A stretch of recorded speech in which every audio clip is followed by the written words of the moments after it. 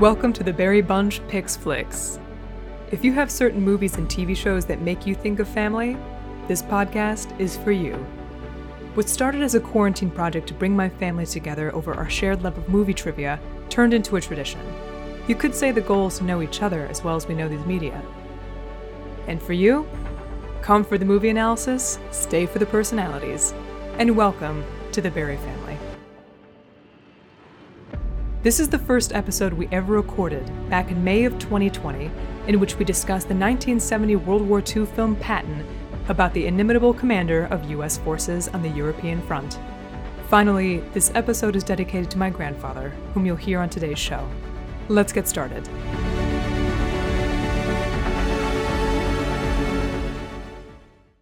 A quick heads up that this episode contains full spoilers for the film.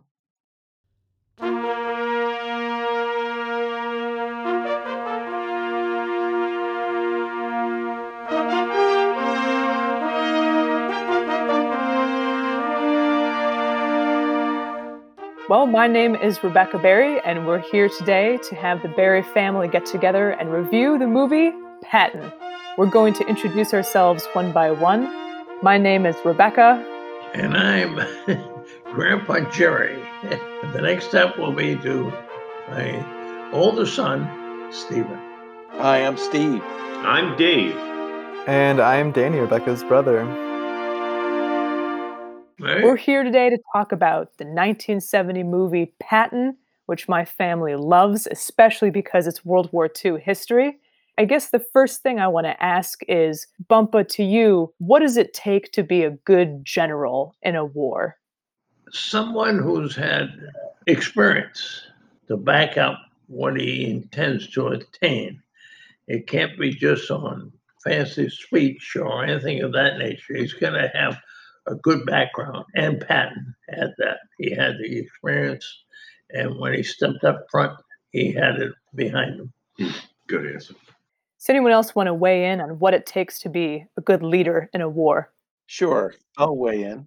I think a good military leader requires supreme confidence, the kind of confidence that very, very few people have. I want you to think about the concept of sending people into battle, the idea that you would actually commit young men and women to death, and that you would do so freely, not just for one day, not just for a week or a month, but for years even. And that's exactly what Patton did. He was in the military for something like 36 years, from 1909 until the date of his death. He died with his boots on as a military commander. And so this notion of supreme confidence or even an arrogance, how could you possibly go to bed at night when by your action you probably committed tens of thousands of people to death? Something they make a point of in the movie is saying that Patton's the sort of man who can't live with himself during peacetime. He just doesn't know what to do. But I want to take that a step further and ask, do you think Patton was a little bit crazy? I don't think crazy is the right word. He was eccentric in a way. I mean, he was truly like this Renaissance man, right? The movie made a big deal about him being well read, a man of history. And later on in the movie, he's making speeches in French. Experience is hugely important for a successful leader. Confidence, hugely important. But the guy seemed to have just pure hardcore IQ. He had horsepower and could think clearly, both tactically and strategically. I think that's where true high-level leaders, generals, but he clearly had a serious military mind. His brain had computational power that could work on multiple levels. And he had like the liberal arts side of the house too. Both sides of the brain were working, right? So he just seemed like the complete package and was in the perfect role for his brain, his body, his life. Yeah, but just keep in mind, though, that he believed in reincarnation. At least the movie portrayed him to think that he used to be a warrior in past lives, or even a commander. There was that very poignant scene where he's there with an aide, stopping at an ancient battleground, and he insisted, "I was there. I was there." Very highly intelligent, highly skilled man. He even invented things. He invented a saber. Patton was an old cavalryman, and he even created a saber, which is called the Patton saber. So, yeah, brilliant man, but crazy like a fox. So let me push back on that. So that's where we saw the movie, and that aspect of him saying, "I was there." What was it, 1,000 years beforehand or something? Are we to take that literally? Is that well documented, and they simply inserted it, or did old Hollywood sort of spice up the old screenplay on that? That's where sometimes I'm accused of taking things too literally. Steve, maybe is it like straight up true? I don't know. Okay, I mean maybe it Because is. I think what you two raise is an important dichotomy. If dad is correct and he means it literally, I was standing there, I have memories of this place, then I think maybe his mental state could be called into question a little bit. But if he means it in a grander metaphorical sense, like a great warrior will always be there and find his battlefield, then, well, I think he might still have sort of a grandiose complex about himself, but not necessarily be crazy. Yeah. Yeah. I guess a deceptively simple question would be, how does this movie make you feel towards Patton, towards World War II, maybe even towards the US? What emotion do you think we're supposed to come away with at the end of the story? I would like to approach that from two different perspectives. I think if you were a person from a country that is not America, you would look at this and say, "Oh my God, this guy's like a cowboy. He's got these ivory-handled revolvers, and he walks with a swagger." I could easily see, like, a French person say, "I'm nauseated by your American movie. The arrogance, this cowboy. This is not a description of a real man. This is, fiction." But my takeaway of the film is it immortalizes Patton. If this movie had not been made, I really don't think we would know as much about Patton as we do, because it's quite fascinating how a movie or any kind of production in the theater arts can popularize a figure. I'll give you an example. Alexander Hamilton. We grew up knowing that Alexander Hamilton was killed in a duel and that he started the Federal Reserve. That's it. That's it. And all of a sudden, we've got this rap play, the musical, all about Alexander Hamilton, and people who don't even have a high school education know who Alexander Hamilton is. That's what happened with this movie. It immortalized and made him popular amongst generations of people who really wouldn't be considered to be military history people in the first place. I come away with the idea that Patton is one of the most competent, capable military commanders in US history. Can I jump on top of that while I'm thinking of it? When I coming away from this movie, Patton handicapped himself with his shenanigans, his mouth, right? He got in trouble with his mouth, so politically, leaders above him, Eisenhower and such, they were forced to like push him off to the side, which makes me nauseated because if he were, instead of frickin' Montgomery trying this market garden stunt, what would have Patton done with Market Garden? Would we have been done with World War II by Christmas? If Patton didn't get in trouble with his mouth and they had to push him to the side, I would have loved for Eisenhower to say, still use them and provide top cover for Patton despite his shenanigans. And because he recognized Patton as being the supreme leader, clearly, and maybe Patton would have saved a huge number of lives and ended the war sooner.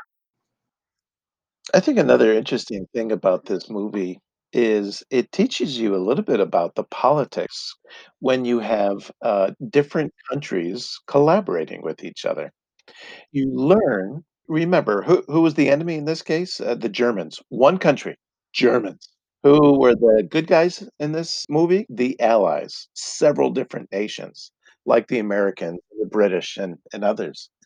And what you learn in this movie is the Germans are incredulous that the Allies demoted Patton. How could you do that when he's your best military commander? But you learn that military structures are bureaucracies.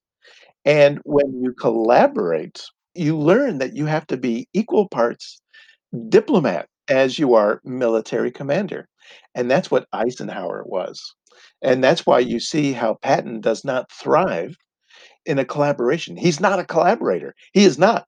You saw that he was at odds with Montgomery all the time. He was competing against him. I couldn't figure out who was the enemy, the Germans or Montgomery. That's a Patton quote, you're saying. In addition to that, I find it ironic that, in some sense, Patton is obsessed with image and discipline. He goes around telling soldiers, put your helmet on, get those tights on, I need you up at 6 a.m. But he struggles to apply the same level of discipline to aspects of his own life. If he could just rein himself in on some of the comments he's making and the politics he's wading into, he would have those primo commands that he's hoping for. I can't decide if that's a contradiction or just a flaw of his character, but he has such high standards for other people, and he has to understand that other people are applying those standards to him too. Yeah. Yeah. Hey, here's a trivia question for you, Rebecca. So how old was Patton? How old was Patton when he died? Let's ask Bump Up, Dad. Yeah, How old? I'm thinking. I don't know. Want to venture a guess? 65? That's a good guess. Anybody else? Huh. I think younger, 57. 57. Anybody else? I'm going to say 61.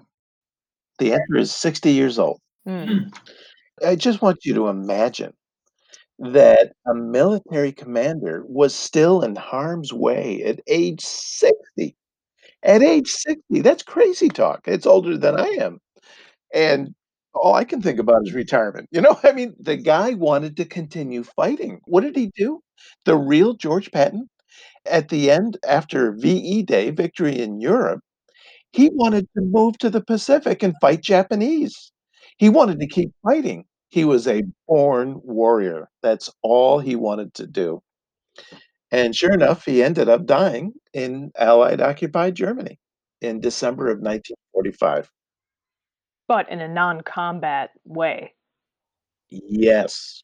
Supposedly. In a Ooh. Supposedly. No, supposedly. Because he said naughty things about the Russians, and Steve thinks maybe the Russians. Interesting. I like it. We like conspiracy theories. Patton was very tempted. Give me an army, and I'll attack those guys, the Russians, the Ruskies. On that note, let's take a quick break. When we return, we'll hear from Danny and discuss the most controversial scene of the film, the slap heard around the world.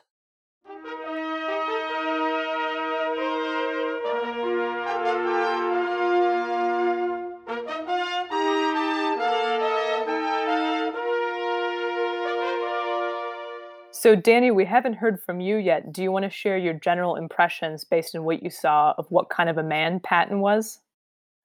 I can talk a little bit, I guess, about this, kind of going back to two of the earlier questions. But from the small amount I saw, it was very clear, yes, he is obviously an amazing, if not the best, war commander. But I'm very much more in Steve's camp in the sense that he definitely was crazy. It was just that there was a method to his madness, in the sense like so many of the greatest artists of the world, the Da Vinci's, the Van Goghs, they all are very crazy, but they're able to use their craziness to their advantage in their craft. And in this way, it was Patton's method of controlling his craziness was into this, in the sense that he had absolutely amazing calls, which turned out to all be correct, essentially. But if even a single one of those were wrong, it could have been devastating for the US. And so we kind of see a bigger message is kind of wars are messy, wars are risky. And so it was a big struggle of power for Patton of saying, the US saying, how much are we willing to risk on this battle? Like, is it worth involving Patton, who is known to be very good, but he's a big risk. He makes very aggressive calls and he's a very aggressive person. But is it worth trying to use his strategies? It's risk management and trying to contain the mess of the war.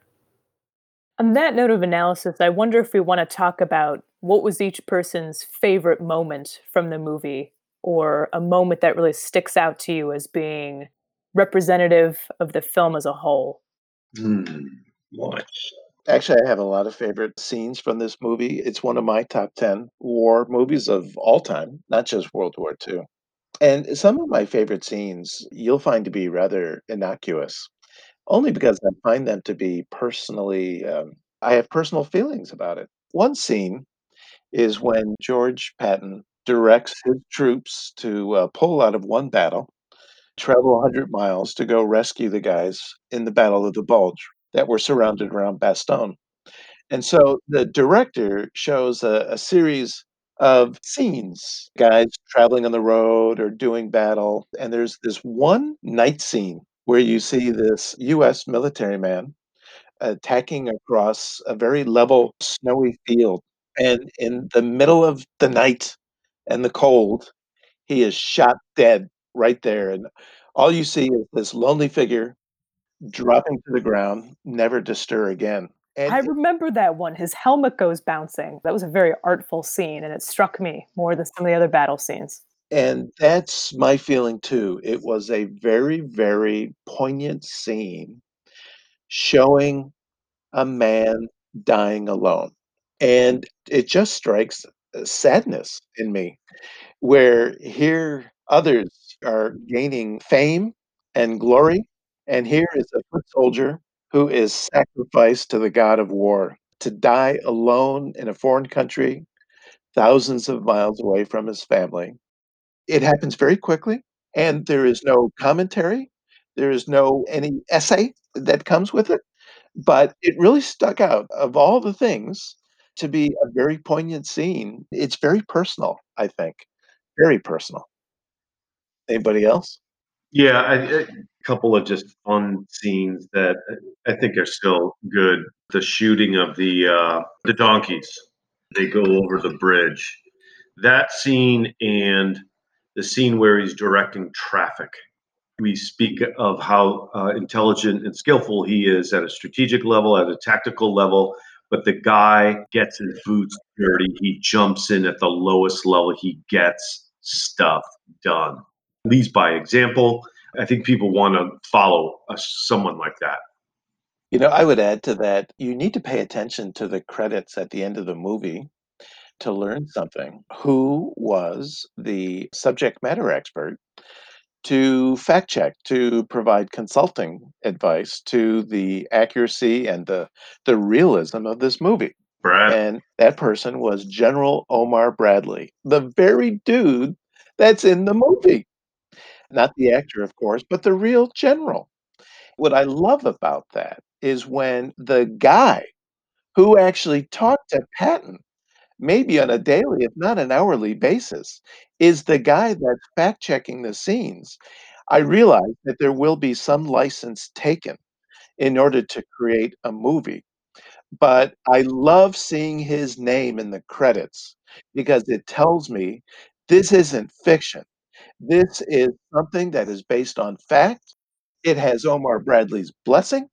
And frankly, Omar Bradley probably endorsed the way that he was being presented in the movie too, which is very important because you can see that, Omar Bradley being the nice guy, sort of kowtowed to Patton. And you know what? That's how it happened when you've got one egomaniac and the other guy known as the GI General. Another reason why I like this movie very much. Speaking to the historical accuracy, I was looking back at the script for the movie, and I really love this note. When they introduce Bradley, the scriptwriter has written in here Bradley will carry a Springfield, in reference to his gun, in Africa, a carbine in Sicily, and a 45 in Europe. They have paid careful attention to each of the different settings in which his weapon would change. And I just love the level of detail that they went into to create the realism. Wow. I didn't pick up on that. No, I didn't either. You see the scene where Bradley's Jeep almost gets blown up. He needs to scramble for cover and he loses his helmet. And Yeah. so he picks up another helmet. Do you remember that scene? Oh, I didn't notice that he got someone else's helmet. It was not his own helmet, it was someone else's helmet. And then they had a funny little scene where another GI comes behind him and says, "Who's the crazy guy who ordered this?" And it was Bradley himself. He no longer had the 3 stars on his helmet. He was wearing a GI helmet, and he said, Oh. "They ought to shoot him." Oh, that's funny. Okay.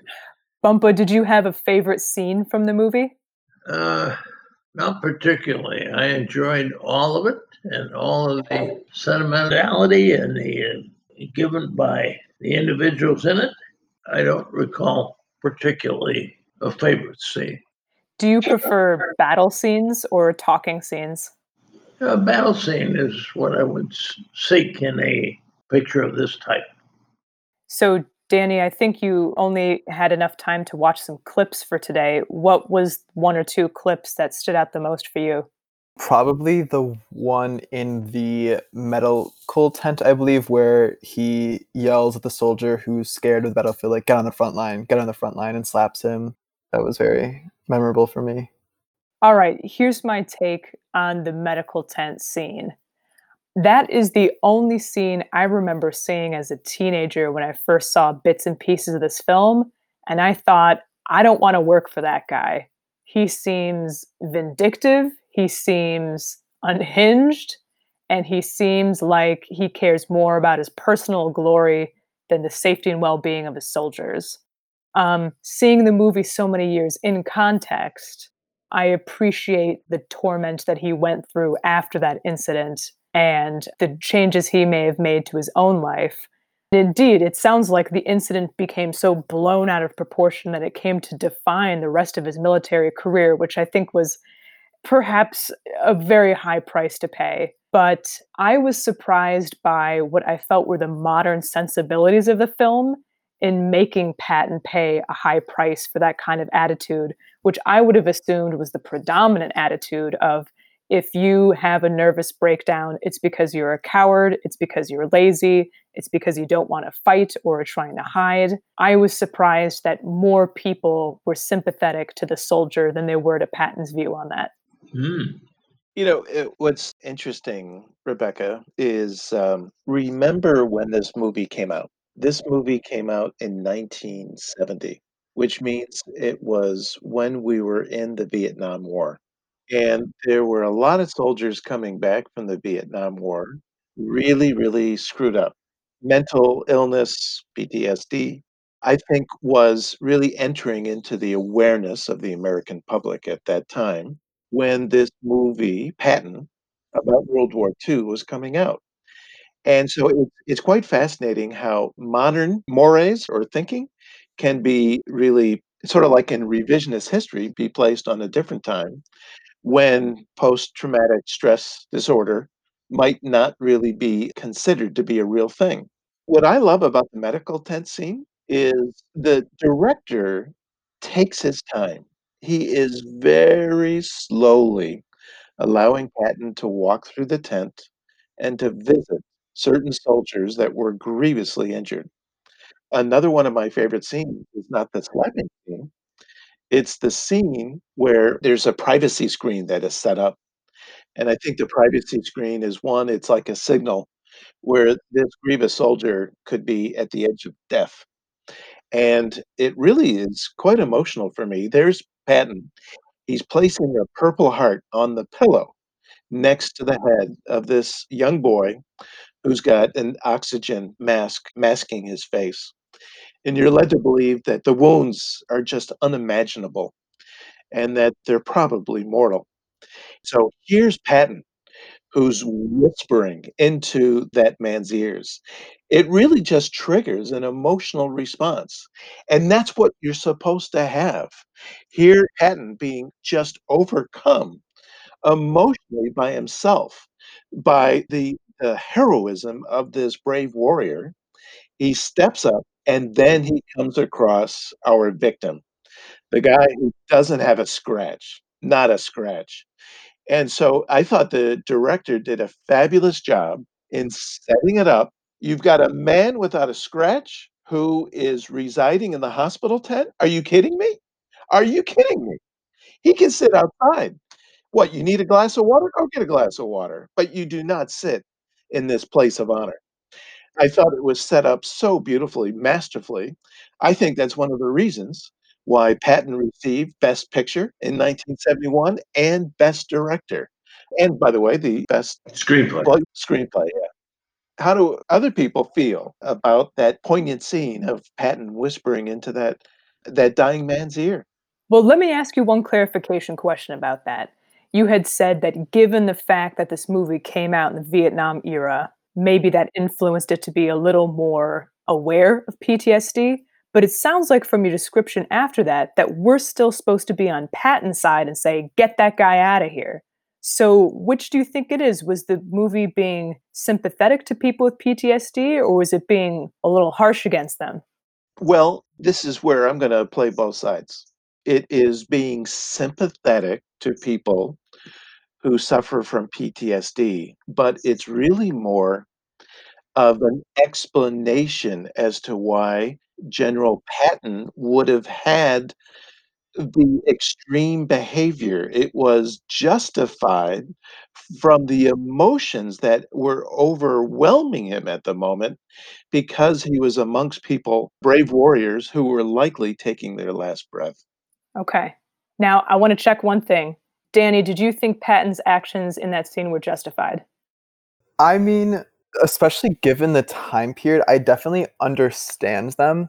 And as Steve mentioned like a while ago, I feel like in order to really be a very good war leader, you have to have that just unfounded confidence and just that resilience against everything. And so like people who become very unconfident and unsure and very scared can often find solace in someone who is so confident in the outcome. And so I understand his actions in the sense that it was almost trying to instill hope or like reinstill confidence in the soldier in that regard. I can understand both sides. Also, I looked it up and I can't 100% say if this is true or not, but I did find someone explaining that that scene in real life, the soldier, first of all, actually very, very much looked up to Patton, but he was actually in the tent because he had undiagnosed malaria, Interesting. which completely kind of changes Yeah, it does. the scene. Mhm. Did not know that. Did Yeah. not know that. Well, Danny, I thought you were going to say a simple no, and then I also would have said no, and I would have been like, see, it's a generational thing. But nope, that didn't work out. Yeah, sorry. That's okay. You don't have to agree with what I was thinking. So let's maybe simplify the tent scene with one simple question to Bumpa. Do you think Patton should have slapped that soldier or not? Was he wrong in slapping the soldier? It was his instinct at the time as a Yeah. leader of men in battlefield over the years. It happened. I like that word instinct. Yeah, I think that's very true. Let's take another quick break, then come back and consider whether you would take Patton on a dinner date.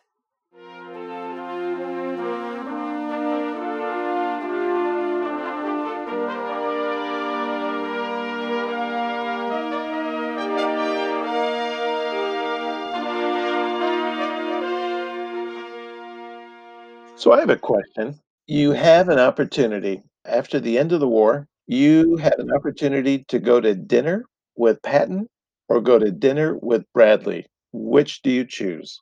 Eisenhower. Eisenhower. Rommel. Oh, God. Pat, I'd be intimidated. I'd be intimidated by Patton. He doesn't like you, he shreds you. Maybe he walks out before the dessert course or something. You know what I mean? Where Bradley would probably be gracious any which way the dinner went, but I'd be scared to death going to dinner with Patton. So you choose Bradley. Yeah. What about Dad? Pat, You'd go to dinner with Patton. Okay. I would. And Rebecca. I would also pick Patton, and I would make it my mission to get him to quote as many ancient thinkers as possible. Andy Barry, how about you? Yeah, I'll go with Patton. I would choose Omar Bradley. I really in my career, I've met people who are super terrific as they stand on stage and address a group of 400 people, but they're really pretty uncomfortable being one-to-one, and they have no time for small talk, they have no time for you. I see Omar Bradley being someone who would make the evening a memorable and valuable evening. And Patton, wait for him to give another speech, and I'll show up for that. Thank you. There you go. That reminds me, I just want to give a special shout out to any scene where he's talking to the journalists. I love the way that the journalists only ask about the salacious things, and then every interview just slides out of control as it goes on longer. And he always tries to insist that doesn't go on the record, and it always ends up being front page news. Never gets old. And we see it to this day, so I think you're making a parallel with Donald Trump, aren't you? I think so. Wow. There you Actually, that go. leads to one of my last questions. Do you think Patton would have made a good US president? No, I don't think so. I agree. He just doesn't have the political skill. Yeah. His skill set does not include politics. He is not suited for peacetime. He is a warrior. Hmm. Give him a shield and a spear, and he's comfortable. I think if he had been president after FDR, his first thing in office would have been to name himself in charge of the Pacific campaign. Yeah. Yeah. I was gonna say the first warrior president, but we've had George Washington and Ulysses Grant. There we go. Speaking of playing the political game well, I really liked the scene with Montgomery approaching someone else in the bathroom to pitch his idea about how to invade Sicily. It demonstrated that Montgomery might have a lot of bravado and kind of an off-putting personality, but he knows how to play the game and how to schmooze with people, how to make the backdoor deals that get him to places that Patton couldn't get with his personality. For sure. Yeah. Yeah, that's interesting. I was gonna say the thing that I find very upsetting and what the director wanted you to be upset by is the director spends the whole movie showing you that Patton was the better man. Patton was the better general. Patton shortened the war. Montgomery probably got more guys killed. You heard from Dave about Operation Market Garden. And how was Patton rewarded? He was fired. He was fired. At the time of his death, he was just a little functionary managing a part of the Allied occupation zone in Germany. And Montgomery was promoted to the commander in chief of all the forces. One guy was hired, the other guy was fired. That's a very important irony that the director wanted to portray. And apparently it resonated with a lot of people because it was voted as Best Picture. You know, one piece of the movie we haven't talked about at all is the scenes with the Germans, Steiger and Rommel. What do you think the scenes at the German camp added to the movie? Why were they important? Oh, are you talking about when they're in the command bunker and they're discussing this commander? We saw their inside perspective. They were like, they were afraid of Patton. They respected Patton. And they were super confused why the Americans would not use him in certain battles and certain commands. And Hitler fell for the bait when Patton was in the south of England, setting up the decoy army up there across from the Pas de Calais, right? They were immensely respectful of him, and those scenes gave us that insight. I really like that observation that it was almost like his enemy respected him the appropriate amount when his own fellow countrymen struggled to do so. I also felt that the scenes with the Germans made it feel more like a chess match going back and forth. Each person made their move, and Steiger in particular always seemed to know what Patton was going to do next based on his romantic sensibilities. And it was fascinating that even though he could predict what Patton wanted to do, it didn't necessarily mean that the Allies were going to let him do it. I just loved that it adds some tension of whether they were going to figure out the next move and beat him to the punch. Yeah, I agree. I do like that, Steiger. It's a classic example of profiling that if you want to try to defeat your enemy, you need to get into his head. Would you call this a pro-war movie? Yes, it glorifies war. Well, it glorifies war to a certain extent, but remember that scene of the American boy running across the frozen landscape, dying in the middle of the night, away from family and friends? That's not pro-war. That is not pro-war. That was supposed to leave an indelible image on you. I guess that makes me wonder, since it did come out in 1970, what the public's reaction to it was. If there were people who were saying, oh, we don't need another war movie at a time like this, or if there were others who were really excited about it. You know, if you take a look at Vietnam, Vietnam had degraded into this logistical exercise. The Americans had lost their way, and they were evaluating victories by the number killed in action. Every day, the statistics would come out, the number KIA of the enemy. Part of the problem of Vietnam was there wasn't a strategy or objectives to accomplish.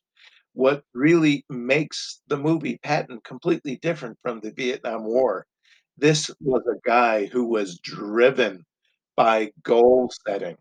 He was prepared to sacrifice everything, everything in order to be at Messina before Montgomery. He was willing to sacrifice everything to get to Bastogne and be the superhero.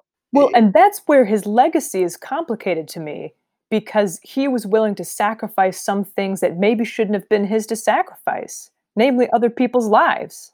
And I don't know, that's what makes him complicated. I agree after watching the movie that he's a very admirable figure, but this is one reason I find it difficult to admire generals and war heroes in an uncomplicated way. I felt like Bradley was more of our figure who did everything to alleviate the suffering of his soldiers, even if that meant it would have dragged out the war longer in the end. Well, all right, Rebecca, I liken it to a football game. Here's a football coach, the head of Alabama. He is known as being one of the winningest coaches in the history of college football. Oh, by the way, there are probably 1,000 college football players that got injured or maimed while being a football player on his football teams. Has anybody ever criticized him for getting kids hurt? Absolutely not. We will always remember him as being one of the winningest football coaches of all time. He is in the history books of this country for what he's accomplished. But he didn't purposefully introduce new risks to make students potentially more injured. There was never a time where he like made the kids do something extra, like or put them at a higher chance of risk of injury during a game. When you always expect more from your troops, you always force them to stretch. Think of a football coach who would be willing to have a player pass out on the field. That used to happen all the time. Heat frustration. Nobody gets water until we're done. And every now and then, a kid would die. So, are you folks familiar with the fact that while George C. Scott was awarded the Best Actor Oscar, he turned it down? I was not aware of that. Wow. Yeah, the concept there, which I find quite fascinating, is George C. Scott, who I want to go on record to say George C. Scott is more Patton than Patton. I really believe that man was born to play that role. When you see him give that speech at the beginning and frankly act throughout the entire movie, my God, I felt like I was watching Patton, the general, on the screen. He did that just so well. And so when he was awarded Best Actor, he made a statement. He said, "Look, I am not in a competition with other actors." That whole notion was ludicrous to George C. Scott, and I really respect that. The Academy Awards is a stroke fest for all of these actors and actresses. Oh, by the way, there's a billion people that watch the show, but George C. Scott would not subscribe to that. And I think that's really, really cool. The director went up and accepted on behalf of George C. Scott to not upset anybody. But to fulfill George C. Scott's instructions, the director returned the Oscar the very next day. Wow. I got a quiz question for you, Rebecca. Okay. You were talking about how, or was it Dave, the Germans were fooled when Patton was managing a fake army, a fake invasion army in the UK. There's a scene, it's very quick, where they bring him to England for the first time. But when they bring him to England for the first time, they really wanted him to be in hiding. Can you tell me where they hid George Patton? They show him in a particular room. What was that building? No, I don't know. It was that very effeminate room, right? Lots of lace and pink and Eisenhower put George Patton in a whorehouse. No. That was a whorehouse. And the only thing the director tipped you off on is there was a mirror on the ceiling. Oh. Oh. Oh. I didn't pick up on that one. Well, that's all for the inaugural episode of the Barry Bunch Picks Flicks. If you're hungry for even more Patton content, check out our bonus episode, in which Dad, Danny, and I carry on the conversation. Tune in next week for a discussion of a seminal comedy about a workplace that puts the fun in dysfunction, The Office. If you have stories to share about your own family's relationship to these movies and shows, please write us or leave us a voice memo. You can email us directly at barrybunchpicksflicks@gmail.com. In the meantime, be sure to subscribe, leave a review, and drop us a message in the comments. And please, share the show with your family and friends. Barry Bunch Picks Flicks is produced by me, Rebecca Barry. Music on today's show includes The Brave and the Bold by Matan Gov Ari and Rise by Clemens Rue. Many thanks to today's guests, which included Steve Barry, Dave Barry, Danny Barry, and her wonderful grandfather, Gerald Barry, who passed away earlier this year. This one's for you, Bumpa.